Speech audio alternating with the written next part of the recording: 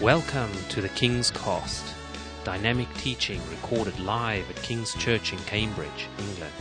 We hope you are blessed and challenged by listening to the ministry today. And now, here's the broadcast.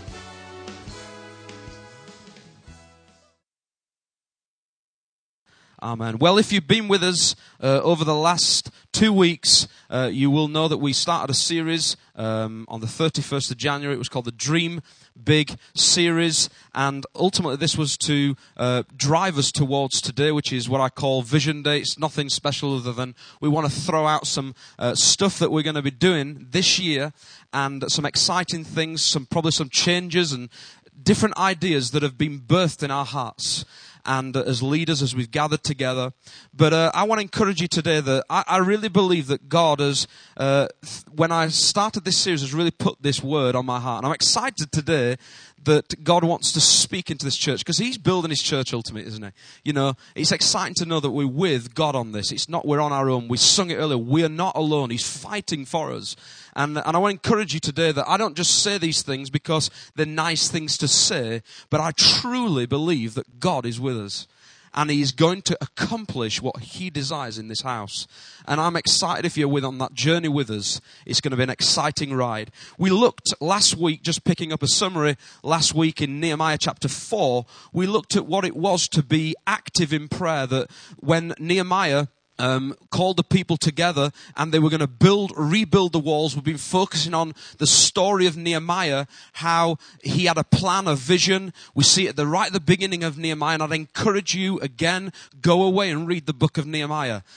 Go and read there's not many chapters to read, but read the whole book, because we've focused a lot on this on the last few weeks. That's been the core message. But what we looked at is that when Nehemiah comes to bring this vision to the people to rebuild the wall, one of the things he does is he also encourages prayer. When he realizes that the enemy is attacking them in what they're trying to do, and believe you and me, every great vision you're going to get an attack from the enemy. The enemy is always going to be at war against it. We see in this story that Nehemiah encourages them to pray as well. I'm not into churches that have visionary strategies, life coaching style, but they don't believe in prayer. They sometimes do, I'll tell you something, you can achieve quite a lot without Jesus. You look around the world, there's some places sometimes, and I think they achieve so much, they look more like business. You can achieve great things, amazing things without Jesus. Did you know that? Did you know that the sun shines on the righteous and the unrighteous as well? Sometimes you look at people who don't even follow Jesus and you're thinking, how come are they doing so well? And I'm struggling. Everyone used to say to me when I used to be in my old job, they used to say, yeah, you know, it's good for you. The sun shines on the righteous. I just used to turn to them and say, yeah, I'm the unrighteous as well. Because, we can do many things without Jesus, but I'll tell you what, you cannot do the same. God has a great plan for this church. He has a great plan for you as individuals. And we need to make sure that our lives are spiritually just as strong as they are as visionary strategy and all the business kind of side of building church. We've got to be careful we don't go down that route too much. So prayer, we looked at, be active in prayer. Come together as a body, pray together. When we meet on Tuesday night, I really believe, wouldn't it be amazing if the same amount of people that's in this room now were there to pray? I'm afraid to say it doesn't happen, but wouldn't it be amazing if it did? Not because it would be good to just fill the seats. It's not about that. It's about the heart of the people willing to pray, to believe into a vision, to believe into a heart for the future of this church. Because Nehemiah understood that to do what they needed to do, they needed to pray as well. So we looked at that. Also, number 2 last week was to be able to be available to serve. We need to be, if we're going to be part of a body, to be available to serve. Not just, I'm around if you need me, but then we don't see you. Be available. Be there, ready to serve into the vision. We also looked at being adaptive to the vision. Very key thing. You can be available to any vision, but being adaptive to a vision is a very different story. If you want to be adaptive to something, it means that if someone tells you the whole picture and says, this is what we want to achieve, this is what we want to be as a church, but actually it means that you might have to do things sometimes that you don't want to do. But a lot of people come and they want to do their gift, and if they can't do what they want to do, then they go. Well, therefore, you see their heart. Their heart is not in the vision. But if we're adaptive to the vision, then we're available to clean the toilets as well, rather than prophesying. And so many people, they want to prophesy, but they don't want to clean the loos. But it's true. We've got to be adaptive. And I feel that, as I said before, I feel in my heart over the years, there's certain times when I wanted to do certain things and I couldn't do them and I was limited. But I always wanted to serve and see God fulfill his vision. So I just did what meant something to someone to help them. And eventually God positioned me in a place where I can now encourage you to do the same. So I would encourage you to do that. Be adaptive to the vision if you want to be part of this body. Also, last week we looked at being accountable to leadership. It's important that if you're going to come together into a body, you've got to be accountable. There's a lot of people who like to swan around churches and visiting, and I've spoken to some people before. They said, I asked God on Sunday morning which church he's going to send me to. I said, wow, I wish I could speak to God like that. Get up on Sunday morning and say, I don't really feel like preaching today. I think I'm going to just ask the Lord where he really feels I should go today. It's amazing, isn't it, that God responds in such a way. I believe that God is a God of order, and he's a God that encourages accountability, meeting together, strengthening each other in the body. How can you strengthen someone if that person you expected to be here is not here because God's told him to go somewhere else? It's just wrong. So I want to encourage you. I am a great believer in being rooted. And that's not being imprisoned. That's rooted to be fruitful for the kingdom. Seeing the vision, saying I want to be rooted. If you can't agree with that, well, find a church where you can phone up every week and say, I'm not going to be here this week because the Lord's told me I've got to go to Scarborough. If you want that, then you look for it. You'll find it somewhere. But I want to encourage you, that's the type of church we are. So we're going to look at today in Nehemiah chapter 7. As we just read, we're going to read now.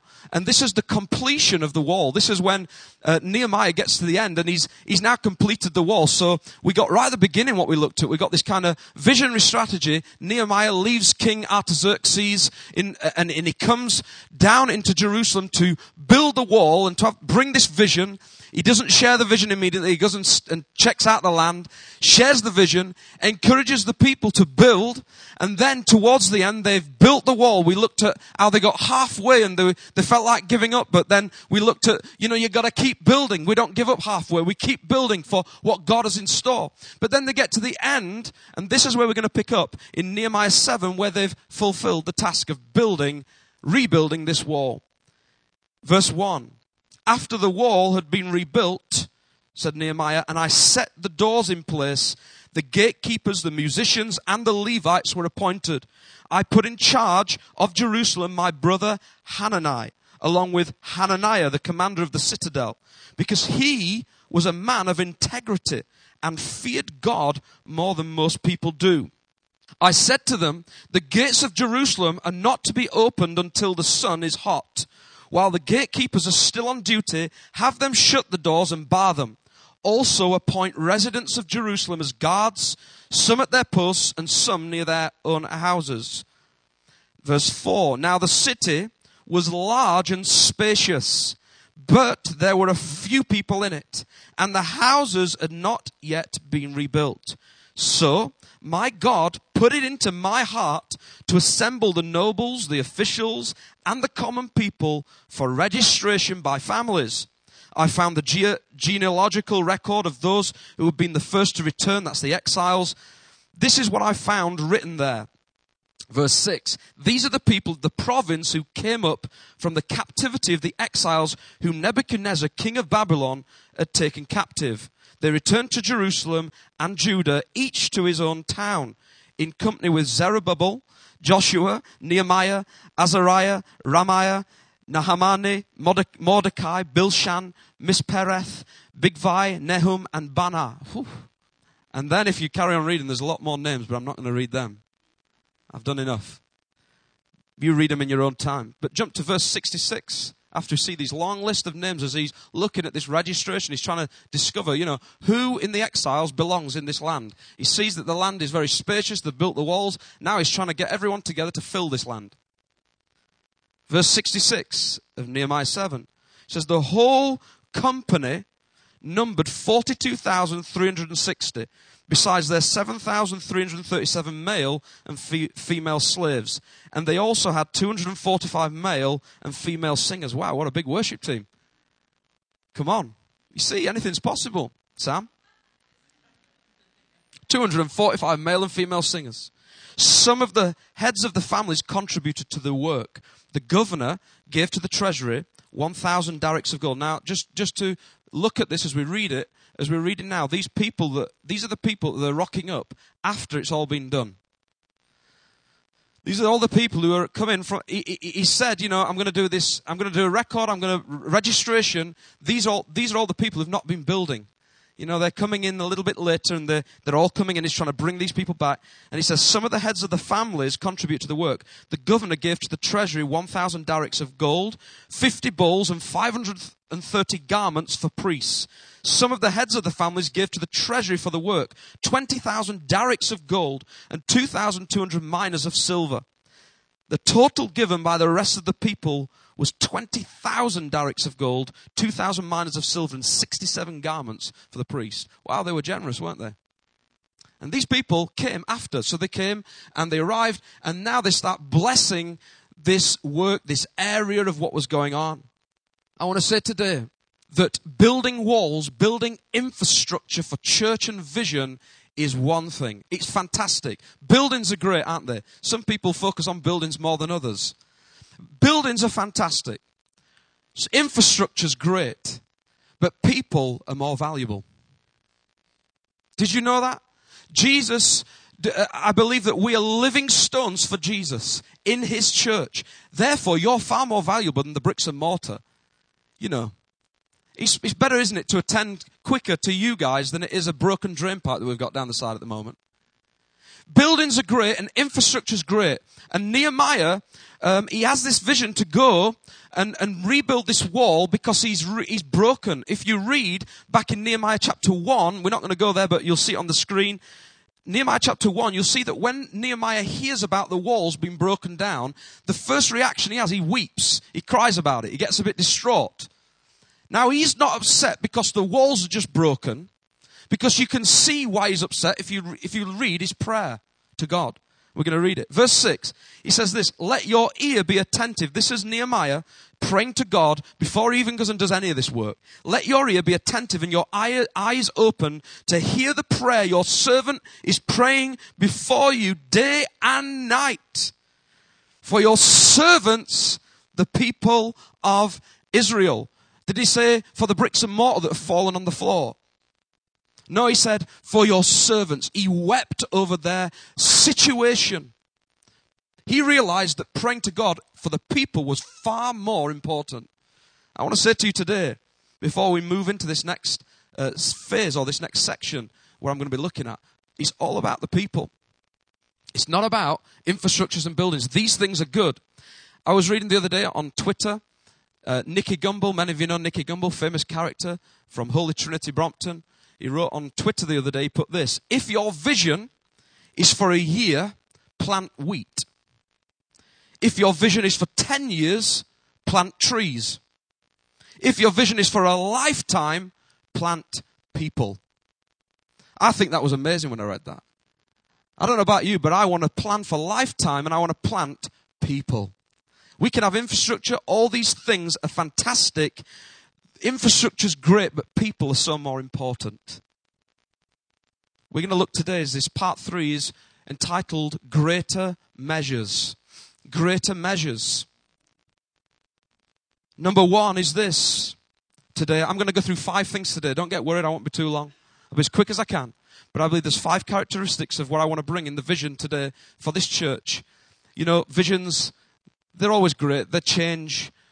They move around. They're flexible.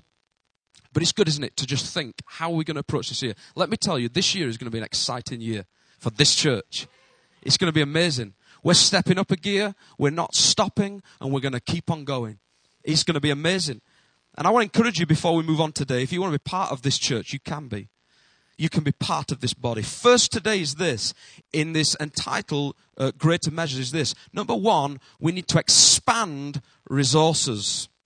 We've got to expand resources. Nehemiah chapter 7 verse 1 says this, what we read right at the beginning. He says this, after the wall had been rebuilt and I had set the doors in place, the gatekeepers, the musicians and the Levites were appointed. In other words, Nehemiah sets this whole thing up. He sets this infrastructure up. He's got the wall in place. But what does he do? He sets people into positions. Because it needs people to operate it. Let me tell you that we, for what God is going to do in the future and this year, we've got to expand our resources. If you're available to serve, if you're available to give into the vision, we need people. We need people who are servant-hearted, who want to give into this vision, and we need to expand on what we do. So it's not just the faithful few, but people feel included that they have a part in all this. And what Nehemiah does is he recognizes, he says, I set the doors in place, it's all finished, but then he says the gatekeepers, the musicians and the Levites, they were all appointed. Because he knew it needed people to operate this. But he also appointed leaders. In Nehemiah 7 verse 2, we read this. It says, I put in charge of Jerusalem my brother Hanani, along with Hananiah, the commander of the citadel. Now just pause there a moment. Have you read that? He puts his brother in. You think, well, he's a bit favoritism there in who he's choosing. His brother gets a nice position straight away. But I find it interesting when I read the next line because it says this. Hananiah, along with Hananiah, the commander of the citadel. So he chooses somebody else who's not necessarily related in that way. But he says this, he gives a reason for choosing. He says, because he was a man of integrity and feared God more than most people do. Listen, if you want to be chosen to be part of leadership, involved in leading groups, involved in doing things in this church, you've got to be people of integrity. You've got to be people who are consistent. That's why people who do phone up saying, I'm going to Scarborough this weekend because I feel the Lord's led me, they're not, the integrity is not there. The consistency is not there. One of the key factors, I think, in people is you can rely on them. Some people think, it's not a great gift to be reliable. I'll tell you, it's one of the best gifts you can ever have. Reliability. If you know you can rely on someone, the trouble is most of the time it's always relying on the same people. Isn't it? But we've got to be people of integrity. That's why he chooses this person. So if you want to be someone who's involved in, appointed as leading groups, involved in dealing with things, you've got to be people of integrity. You've got to be people who's consistent, who've proved the test of that we are in this, whatever it is. We're available to clean the loos. We're available to do this, this and this, because this is the vision of the church. And if you have that, then you're selected, because you as a person are far more valuable. But I really believe I don't just select anyone. I always look for people who have integrity, reliable, consistent in what they say, not flitting around and going everywhere. I need to give my time to those who show integrity. So I want to encourage you today. We need to expand the resources. We need to have the same outlook as Nehemiah did in his selection process to do that. But I want to encourage you today, be like that in your heart. Start to just check your own heart. So, is this how I am? Because it's up to you. It's your future, your destiny is in your own hands. Of how you can be integrate and grafted into the church. So what does that mean for us? I'm just going to remind you for some of the things that we're doing at the moment, some of the current avenues of where we minister out of this church. If we bring up some of the things, when you bring them all together, you start to realize a lot of stuff that's going on here at the moment. There's lots of avenues where resources already have been stretched. 2 years ago, there's some of these things that are on this list weren't operating. And we brought these things into action. We got Exceed Men's Ministry, the Voice in the City conferences that we're running. We've now run 3. We're hoping to do another one this year. We want to do that to minister into the city. Not making any profits on this. Aspire, Ladies Fellowship, the Fusion and Elevate. It's great to see it. Many of you won't know, but Nick and Elena, it's great to see them on the worship team, by the way. I thought it sounded amazing this morning. Just let the people see it. Nick and Elena have just joined our youth team, and they're going to be working with the youth as well. I really believe God He's going to use you guys in an amazing way, and it's such a privilege to have you on board. I want to just say that. Jaren and Amma are leading that up, and they're working together, and it's great. I just heard some great reports back about the youth just a few weeks ago. These are great things that are happening. Buenos noticias. I can never say it. Never say it. I'm getting there. But the Spanish, it's great to see that the Spanish has been building up and getting momentum in what they're doing. It's fantastic, isn't it? These different avenues. And that's just something because these guys have a heart to do it. And it's fed into the church, I believe. We're seeing the family as one. We don't just see it as two separate things. And then we got Treasure Kids as well. I heard Emma say recently, she says, the groups, the teams, what people are doing, it's just amazing. It's the best we've ever seen of the groups, the leaders, they've come together and they're learning more. It's just fantastic to see these things. You might not see it when they're downstairs today, but God is doing some amazing things. We got Ignite. That didn't happen until, a year and a half or so ago. We've got the student and young adults activities. All these things that you see here, the Discipleship Explored, the training programs, School of Evangelism, take resource. They demand resource. Devoted, I forgot that one. I knew I'd forget one, you see. But now it's even more special because it's got a special mention. But I want to encourage you that these avenues of ministry, it's like Devoted as well. There's not many people, there's a few people running it, but we can have more people running these things. So to expand on what we need to do, it's going to require more resource. It's not just the same people doing it. All these avenues are opportunities for you to get involved in. It's not just about coming to the church and saying on Sunday, what can I do on Sunday? If you want to be part of things, this is where we're at. Now, where we're going this year, in increasing some of the activities is we're going to be, one of the things that's going to be happening is Exceed particularly. You've noticed that Aspire, I got a bit jealous because Aspire seem to be meeting a bit more regularly than the guys. They're always meeting, aren't they, and having breakfast and smoked salmon and watching films. And I got a bit jealous of that, so I thought, we need to do something. But I've been working behind the scenes for several months now, along with, many of you know Simon Pinchbeck. His face is up there, he looks a bit of a criminal. That's what he used to be. But that's the only picture I could find. Many of you who know Simon, Simon's works for Christian Vision for Men on the East area, looking after the all East area of this country. And a very key figure. He got saved through Holy Trinity Brompton, went through the Alpha course there through Nicky Gumbel, got saved. It was great to baptize him on the 31st of January. And he's now become a member of the church. And he shared many times with me, Simon, great figure to have here, but he shared many times he wants to influence the men's ministry, to build up and strengthen the guys here. So I want to encourage you that this year, the Exceed men's ministry is going to be having a whole new kind of revamp in that we're going to be at least meeting once a month. And there's going to be evening sessions of teaching sessions from Simon, encouraging and strengthening guys up. So that's going to be happening this year. All these things that I'm telling you about, they're already in the diary. Everything's ready to live it out now. It's all done and dusted. Everything's there. So through this year, we've got that. We've got social meals already booked and organised for the guys because we want to build up the men's ministry. I believe in strengthening the men as well. We'll give the women a run for the money. Next year, they'll be doing 2 days a week. But I want to encourage you, these things are exciting, but they need resource. We're going to need people to get involved. That might mean sometimes you come in and making coffees for Simon. Coming and saying, rather than the same old people doing it, if you want to serve into that to strengthen men ultimately, then come to me and say, I want to have this to support Simon. I want to be there every week for him so that I can put on the filter coffee machine, get these things running to influence that particular ministry. So it's really exciting. Some of the other things we're going to be doing, I'll share just shortly, but in Exceed, we're going to be doing some stuff together as guys on kind of evangelistic stuff together as well. It's really exciting, some of the stuff, and I'll share that in just a moment. But I'm only on the first point. Expand resources. Expand resources. We've got to do this. So I want to encourage you, be available, but come and say to me, I have a heart to see the men's ministry built up. Can I come and help? What does that mean? And I believe God will use you in that area. All gifts that we have are to praise God ultimately, aren't they?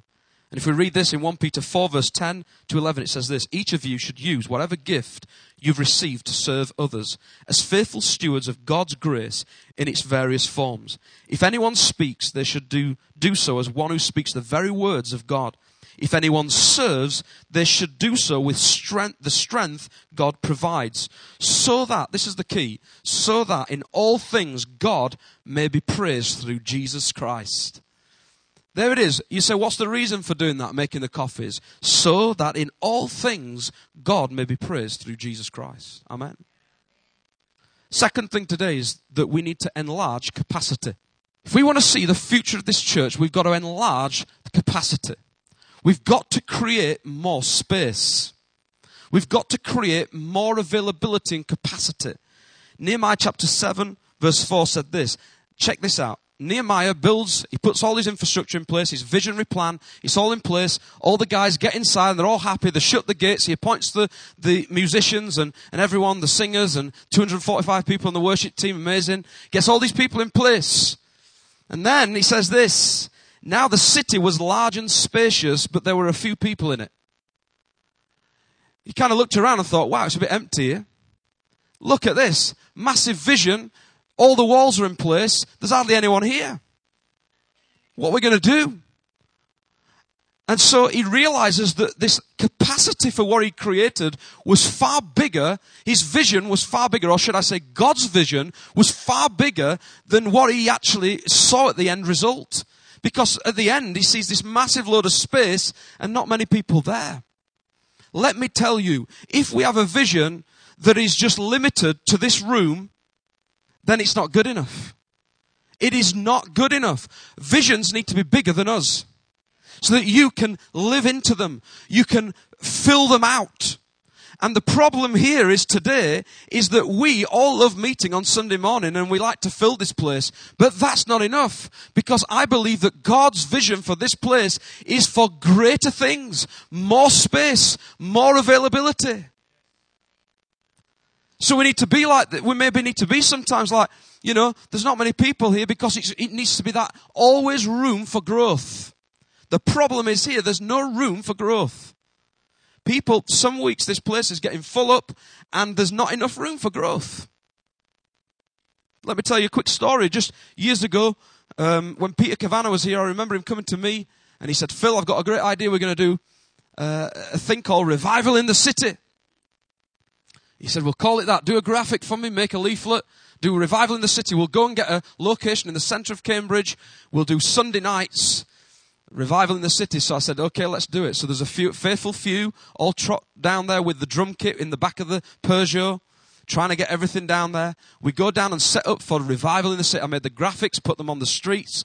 We were living in faith. How many of you done that sometimes? You're just thinking, God, please make this revival. Because we've advertised it, we put it across the city, it went into nearly every publication. Well, the truth was, there wasn't really revival. We're just trying to say, we want revival.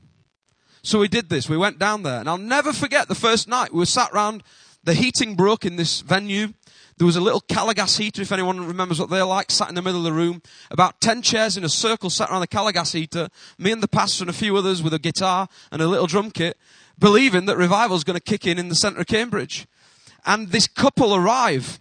All the way down from south, they'd seen, from some reason, they'd searched, found online that we're doing a service called Revival in the City. So they drive an hour's drive, park up, pay the fees in Cambridge, walk down into this venue. And we're all sat round, and all of a sudden this door creaks open, and this couple walk in, put their heads around the corner, and they say, is this Revival in the City? For a moment, I thought to myself, I might just say, no, I think you've got the wrong address. I said, yeah, it is. Pull up a chair next to the heater. The fire of God's in here. And so they came in. They sat round with us. We had a good time. It was a good time of prayer. I wouldn't call it a revival meeting, but it was a good time of prayer. But listen to me. We've always had a heart for thinking bigger things than what we are. If you don't think bigger than what you are, you're going to stay where you are. So the key is to think greater, greater space. He saw this. He saw that, wow, there's so much space left to fill. If you look in Luke chapter 5, verse 6 to 7, you'll see the story of Peter with a miraculous catch of fish. He comes back from a night of working. Jesus says to him, go back out, throw your nets on this side. And he says, if I go and do that, we've been working all night. We haven't caught a thing. But he does. And what does he do? He gets a miraculous catch of fish.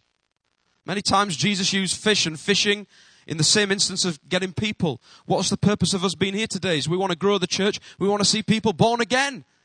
We want to see hell less populated and heaven more populated. That's the purpose, not so we can come and have a latte. And Jesus sends them out. They come back with the nets, and what does it say? Their nets couldn't contain the amount of fish, and they were nearly, it says they weren't just breaking the nets, but they were sinking their boats. Do you know what that shows? It doesn't show amazing miracle, fantastic growth. It shows that they weren't ready. Their thinking was not on the thinking of God. Their greater thinking was not on that level. And I believe that we've got to be careful that we don't have boats sinking because we can't take it, because we're not ready, because we're thinking about ourselves more. We need to be people that are ready that our ship does not sink because the space is big enough to contain the weight. Jesus had a greater measure than their thinking. He had far greater thought process and knew that if they did what he wanted them to do, he knew that it would show them, look guys, I'm always bigger than you. I'm always ahead. So start getting your infrastructure ready for big stuff. So what are we going to do? Well, we've just spent a lot of money on the stone on the front of the church. We've spent a lot of money doing this building up and spending things doing into it. And we're going to be putting the doors in next month. And things are happening because I believe this is an amazing location. It's a great place. I can't always guarantee we're going to be here forever. Who knows? We can't get attached to bricks and mortar. Who knows what's going to happen? I'm not worried about that. I'm just worried about that God's word is proclaimed in this city and that people get saved and that we see a mighty revival in this city. Because it's through hearts that want it. But listen to me. If we get attached to the building, then that's the wrong idea. What do? Well, I believe that we need to create more space here. And how are we going to do that? Well, we've been talking and we believe that we need to do multiple services. We need to bring in extra meetings. Some people say, not so sure about that. You know, I've been thinking like that for many years.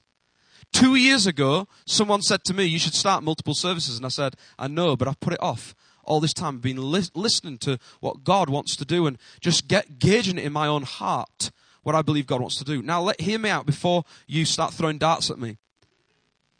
You know, because it does require extra resource, and this is why I want to say to you, if you want to be part of this vision, we need you. We need people to get involved. But listen to me. To do multiple services is going to require lots of work. The one thing I never want to lose in this church is the freedom we have of that we can worship and we're not trying to do it like a conveyor belt. And that's one thing I assure you I do not want to see happen. Because if that happens, I'd rather have one service. Now that's vital. I've been to places where there's multiple services and I felt like it is like conveyor belt. And it loses. And I think King's Church has something very special about it and unique, that there is a freedom without, being too elaborate. There's a freedom to allow God to move. So I want you to know that in our thinking, this is not happening next week, by the way, but the next phase for us is that I want to bring this to you as a church. This is what we need to do. Because listen to me, if you said to me, well, I don't want to do that, tell me what you're going to do. Tell me what your plan is. Because if it's another building, then bring the finance. We have to do this to allow the church to grow. There are nearly 200 seats in this very room. If we were to open up one more service, which is the plan, that enables this church to potentially grow to 400. Without that, you have to get another building. If you get another building and you go to somewhere else, then who's going to carry the drum kit every week? You tell me if you want it. You've got one way or the other. So I believe it's a great opportunity. It's the best way for us to grow the church, for God to take us into the next phase of what he's going to do. And that might be a bigger building to allow us to seat in. I don't know what he's going to do. All I know is, if you said to me, this is not great, I like it how it is, then you're happy and content with this. You're happy and content with enough seats in here filled without any more growth. I don't believe that's the heart of Jesus. I believe he said, go, tell the world about me, see people saved. Well, we can't do it anymore. In this room, we're getting full. So multiple services is key. Also, I believe in greater thinking for space, not just the actual physical doing another service here. Another thing we want to see this year, by the way, these double services, we want to see them happen this year. In fact, it's going to happen this year.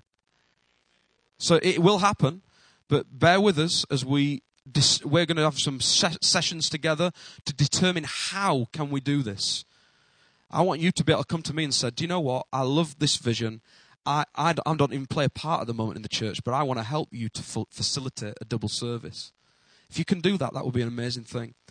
Just pray for us as we think about this. But secondly, the other thing is this. I don't want us to be limited in thinking about the space of this room. That it's just about another service. Do you know what I want to see us do? I want us to start thinking. We've done it in the streets locally here. Thinking mission and getting out of the four walls and doing more outside of this building so we're not limited by a physical building on Tennyson Road. So one of the things that's going to be happening this year as well is we're going to be taking mission out of the city of Cambridge. I want to see what I call glocal. There's global mission, glocal, going local. I stole that from someone else. I stole it from Jo when she talks about missions. She says glocal all the time. I thought, that's a nice word. I'll have that one. We need to go glocal as well. That means before you even go anywhere abroad, you need to start thinking about Cambridgeshire, not just Cambridge. So we want to think outside these four walls, starting to influence areas of Cambridgeshire. How are we going to do that? Well, I'm going to tell you something now what I've already arranged. This is already arranged, set in stone, ready to go. This year it's happening. We're going to be going to a place called, does anyone know St. Ives? Yeah? Bring up the picture. Anyone know this bridge? Famous little bridge. I think it was built in the 1400s or something like that, or it might be, I don't know my history that well. Steve's worked on this bridge, the stone. Now, listen to this. The last summer, I was in St. Ives. I was praying for someone on the street, and I was in St. Ives, and I really felt God lead me into this church. Little thing is a little chapel. It doesn't get used as a chapel. It was open in the summer, so I wandered in there, went into this little chapel, and got chatting to the guys. The conversations developed to the point where I've now secured that building, that little chapel, on there for free in this year for us to go in there and have our own healing and praying for people who come over that bridge. Everyone walks over that bridge on Saturdays, going in. We're going to go on there on Saturday, offering a place for people to come in for prayer, for whatever, but also send some of our teams into St. Ives. I want us to get out of this city and start thinking bigger. Okay? So this is already agreed. I've got the guy, he's given me the key to that for free. So I've said, I want to go in and pray for the people. Is that okay? He says, yeah, you can have it. So we're going in there. That's this summer. We're going to be going in there as Kings on the Streets. If you want to be involved, we're going to be going into St. Ives. Because I think we've got to think bigger as well in Cambridgeshire. Let me tell you that I looked at some history on this place. And although it's been a chapel, at one time, that little chapel was once a pub. It was a little pub where people were going in. It had a very bad name for itself. And the name of the pub at the time was called the Little Hell. The Little Hell. I found this out. It's amazing what you find out on Google. The Little Hell. Well, I want to bring a touch of heaven. Tell you, we're going to change it. Every time people walk over that bridge, they're walking past an old pub called the Little Hell. Well, they're going to walk past a touch of heaven. And we're going to influence that. I'm a great believer. Sow into different areas, God will grow what you're doing here. Don't think about a building. So if you want to be part of that, that's going to be happening this year. Also, not just in Cambridgeshire, but we're also going to go in this land. He's already secured this. Where's the next slide? We're going to go to London. We're taking a mission to London this year. And this is I'm sorry to say just for now, this is for the guys. It's a particular thing for the guys that we're doing, through Exceed, through Simon Pinchbeck. But I've arranged all this. In Jaren and Emma's wedding, when we went there, how long ago is it, guys, you've been married? Whoa, mate. You're in trouble later. 1 year and 6 months. When I went to... did you know that they got married in that building? Isn't that amazing? They got married in this building. I went to the wedding. It was an amazing day.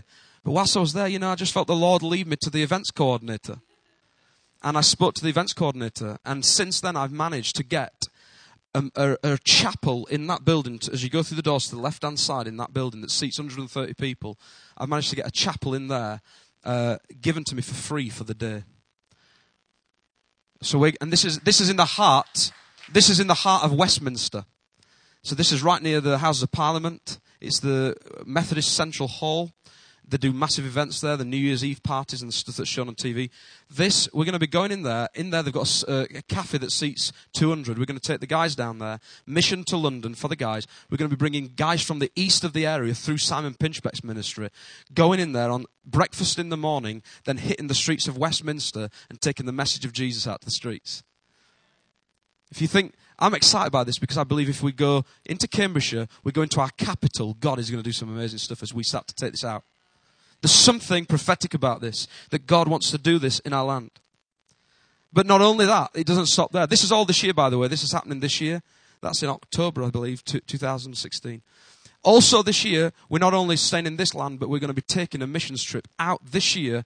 From here, we're going to go out. We're not confirming everything yet, but it's actually, we're taking a team of selected people that are members here that we feel have the ability to go and do street evangelism on the streets in another nation. And we're going to be going out. It's already through the Assemblies of God, connected with another church. This summer, late summer, there's going to be a team of people, possibly around 10 people, are going to be going out and flying out to do exactly what we do in this city. I want to tell you, we're doing something special this year. We're going to go global as well as local. Amen? We're going to go in Cambridgeshire to our capital and to the ends of the earth. Amen? I don't know if you're excited by this, but I am. Because this is what vision's about. It's not just about buildings. It's about doing things for kingdom. Think kingdom. Sow into kingdom and you will grow. You will grow. Isaiah 54 verse 2, famous passage, says this: enlarge the place of your tent. Stretch your tent curtains wide. Do not hold back. There's a word for you. Go home today and remember that. Do not hold back.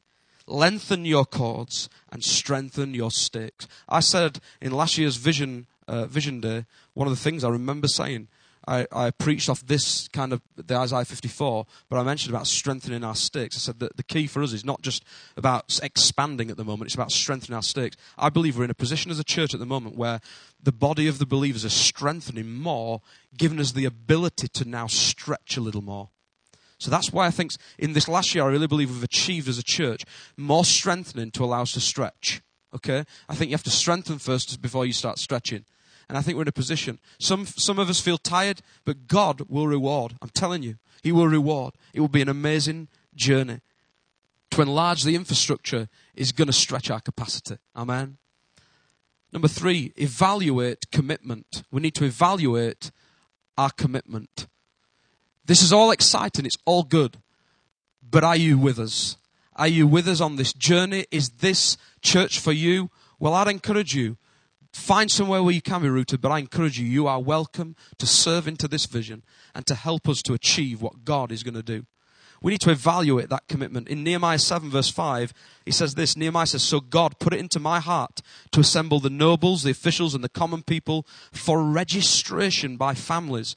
I found the genealogical record of those who had been the first to return. In other words, he says, I got all the books out and checked all the paperwork and trying to work out who's worthy of being here by genealogical right. I need to check who are the exiles need to come back. And he got his paperwork in order. He got all his paperwork in order, his registration to allow the right people to come in. So one thing we want to do here, I've mentioned it over the last 2 weeks. I said consolidation is key. Getting people together, working together is key. But actually, we need to know, are you actually really with us? It's okay just saying, praise the Lord, yeah, I am. And then we don't hear anything else. But we need to know. So one of the things we've done is we've now redone our church partnership application forms. And you'll find these. There's hundreds of them downstairs today, next to the cafe, and on the side on the wall as you go downstairs, where the bar area is. You can pick up one of these. I want to encourage you today. We need to do as Nehemiah did. We need to get our paperwork in order. Understand who is with us, who's here, and wants to be a member of this vision. It doesn't take much details other than your name, address, date of birth, blah, blah, blah. It also gives a line on here on this new form as serving interests. Gives you an ability to put on there what your serving interest is. There might be things that you've never dared to come up and say to anyone. It might be worship, it might be a certain thing. But fill in this form and you can put on your serving interests on there. Also on the back is the small print.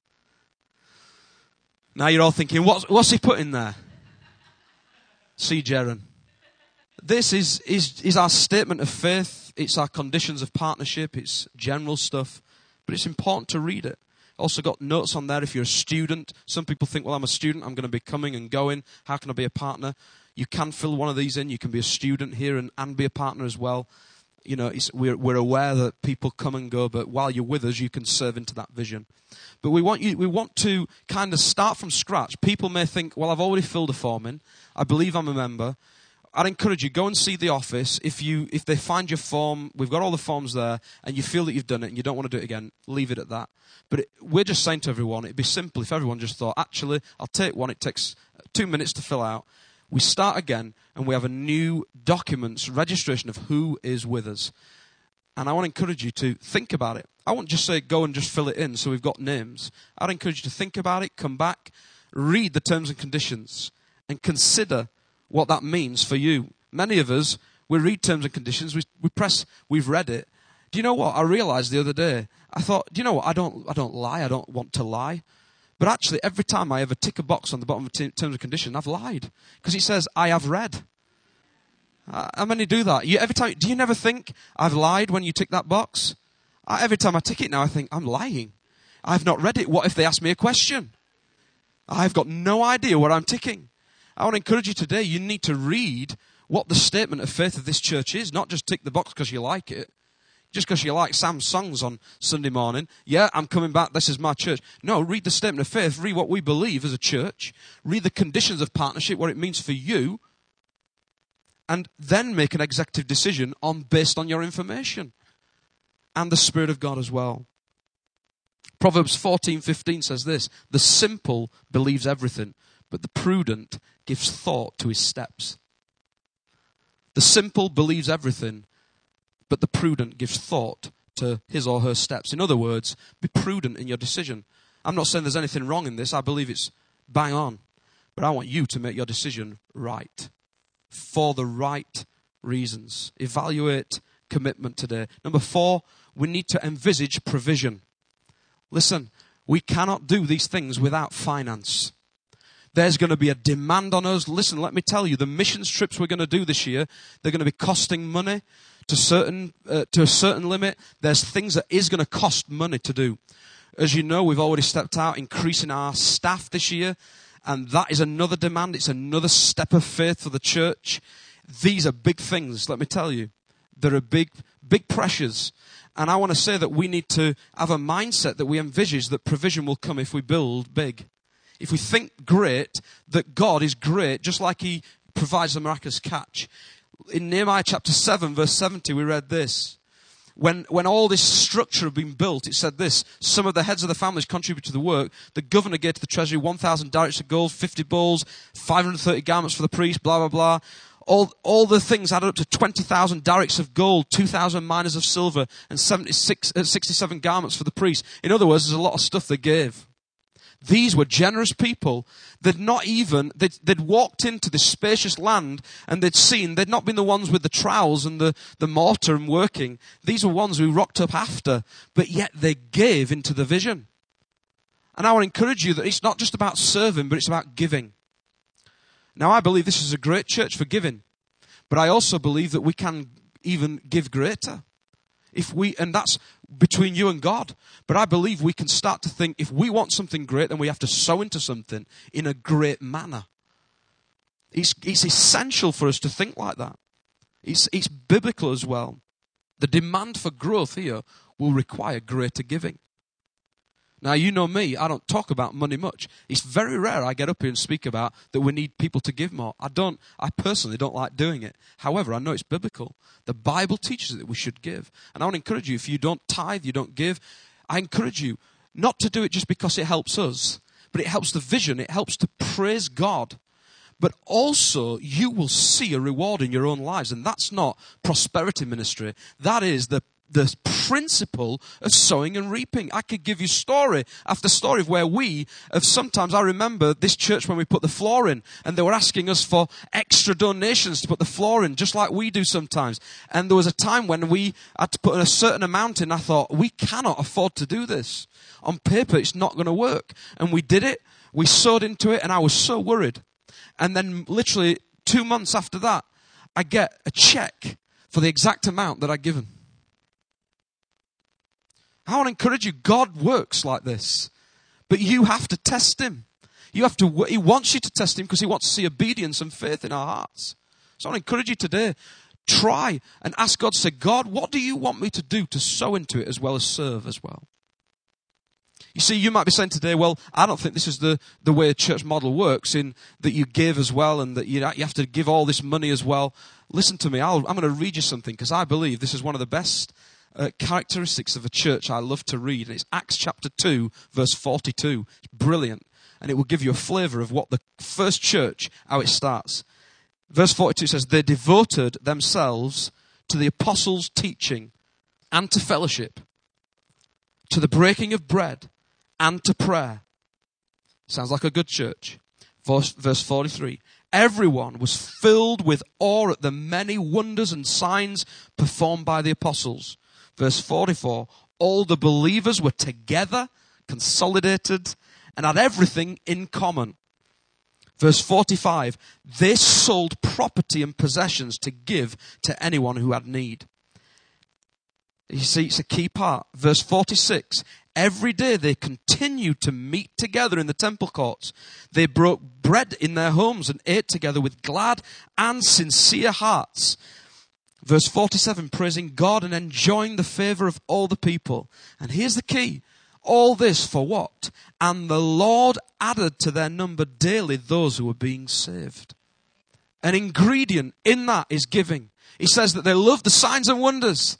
They love to get together to pray. They love to get together and meet together and worship together and do all these things. But they also knew the value of getting rid of all materialistic things, setting all that aside and giving to those in need. It was in harmony with everything else. The problem is sometimes some of us want all of the characteristics of a church on fire, but we're not willing to give into it. We want everything, but we strip out that line.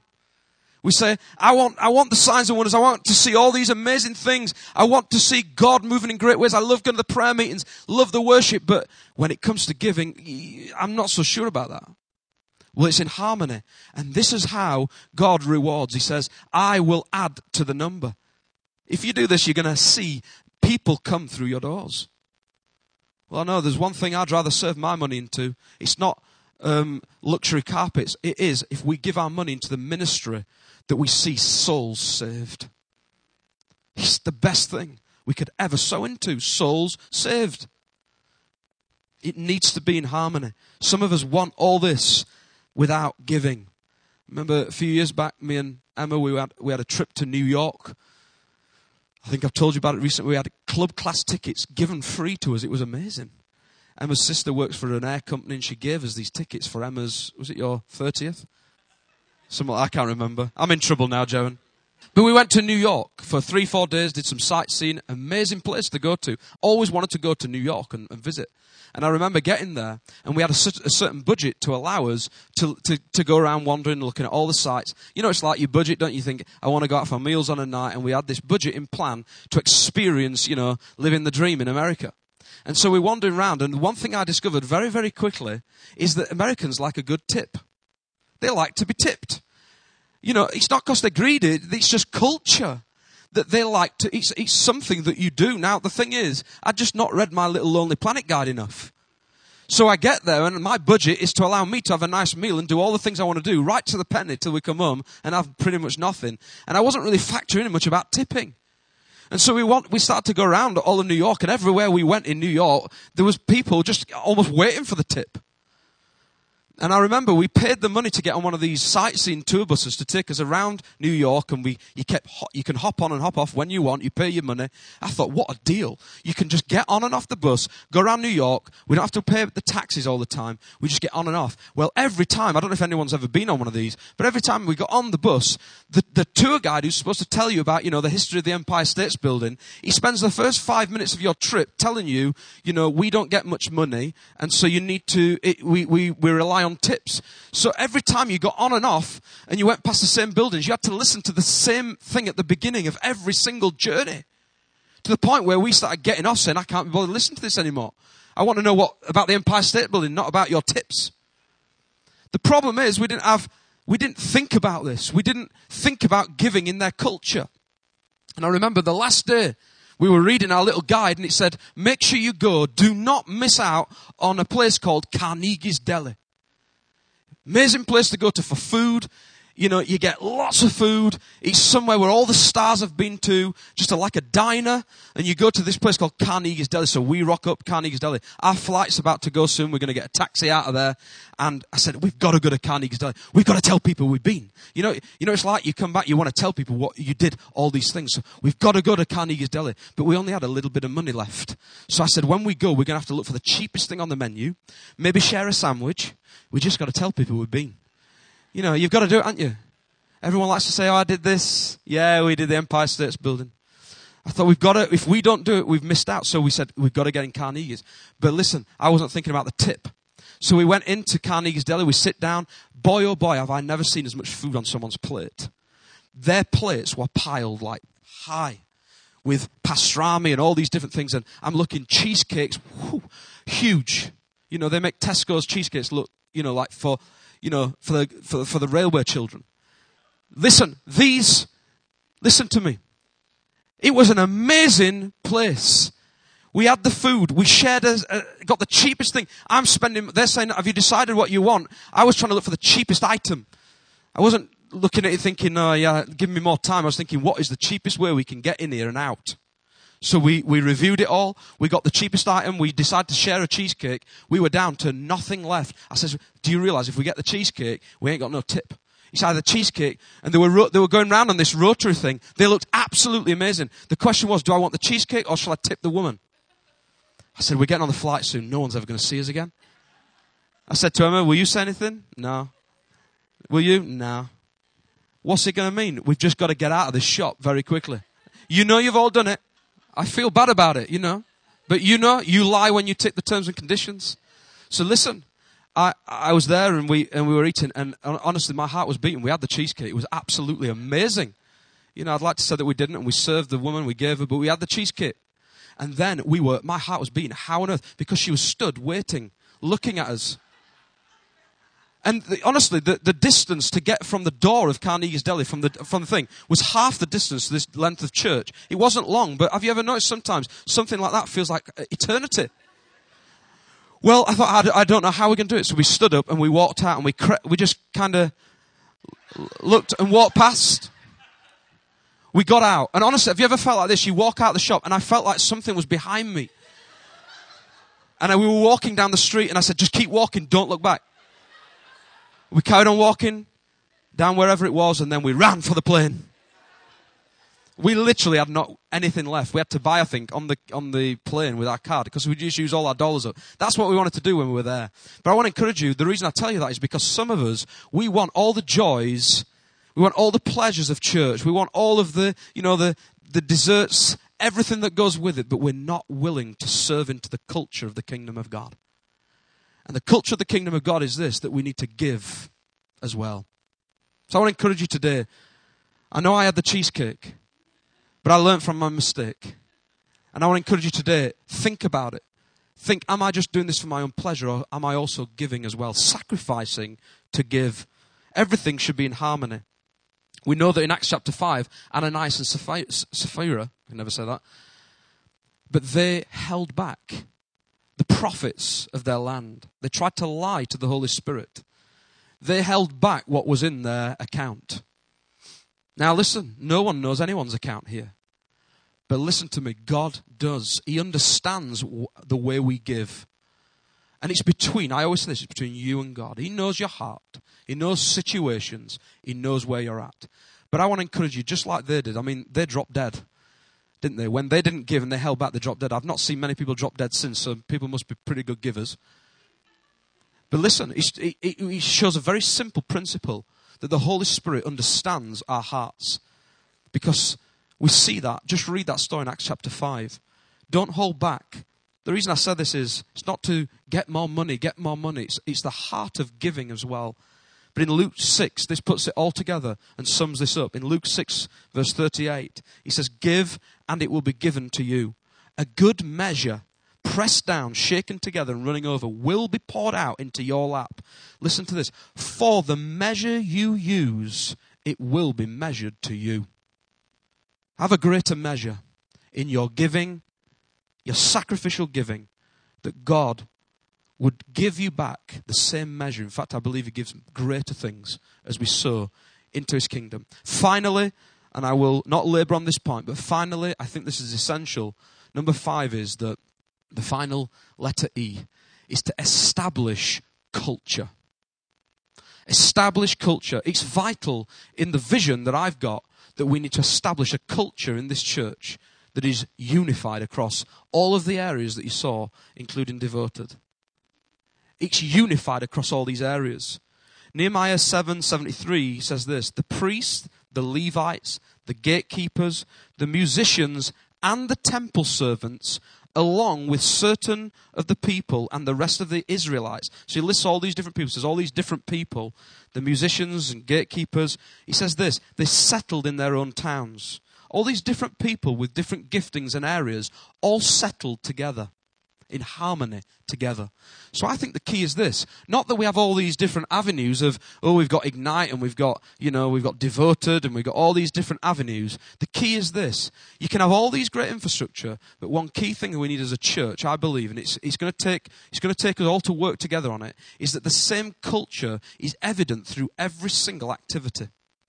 For example, the kids work downstairs. They have the same heart for evangelism.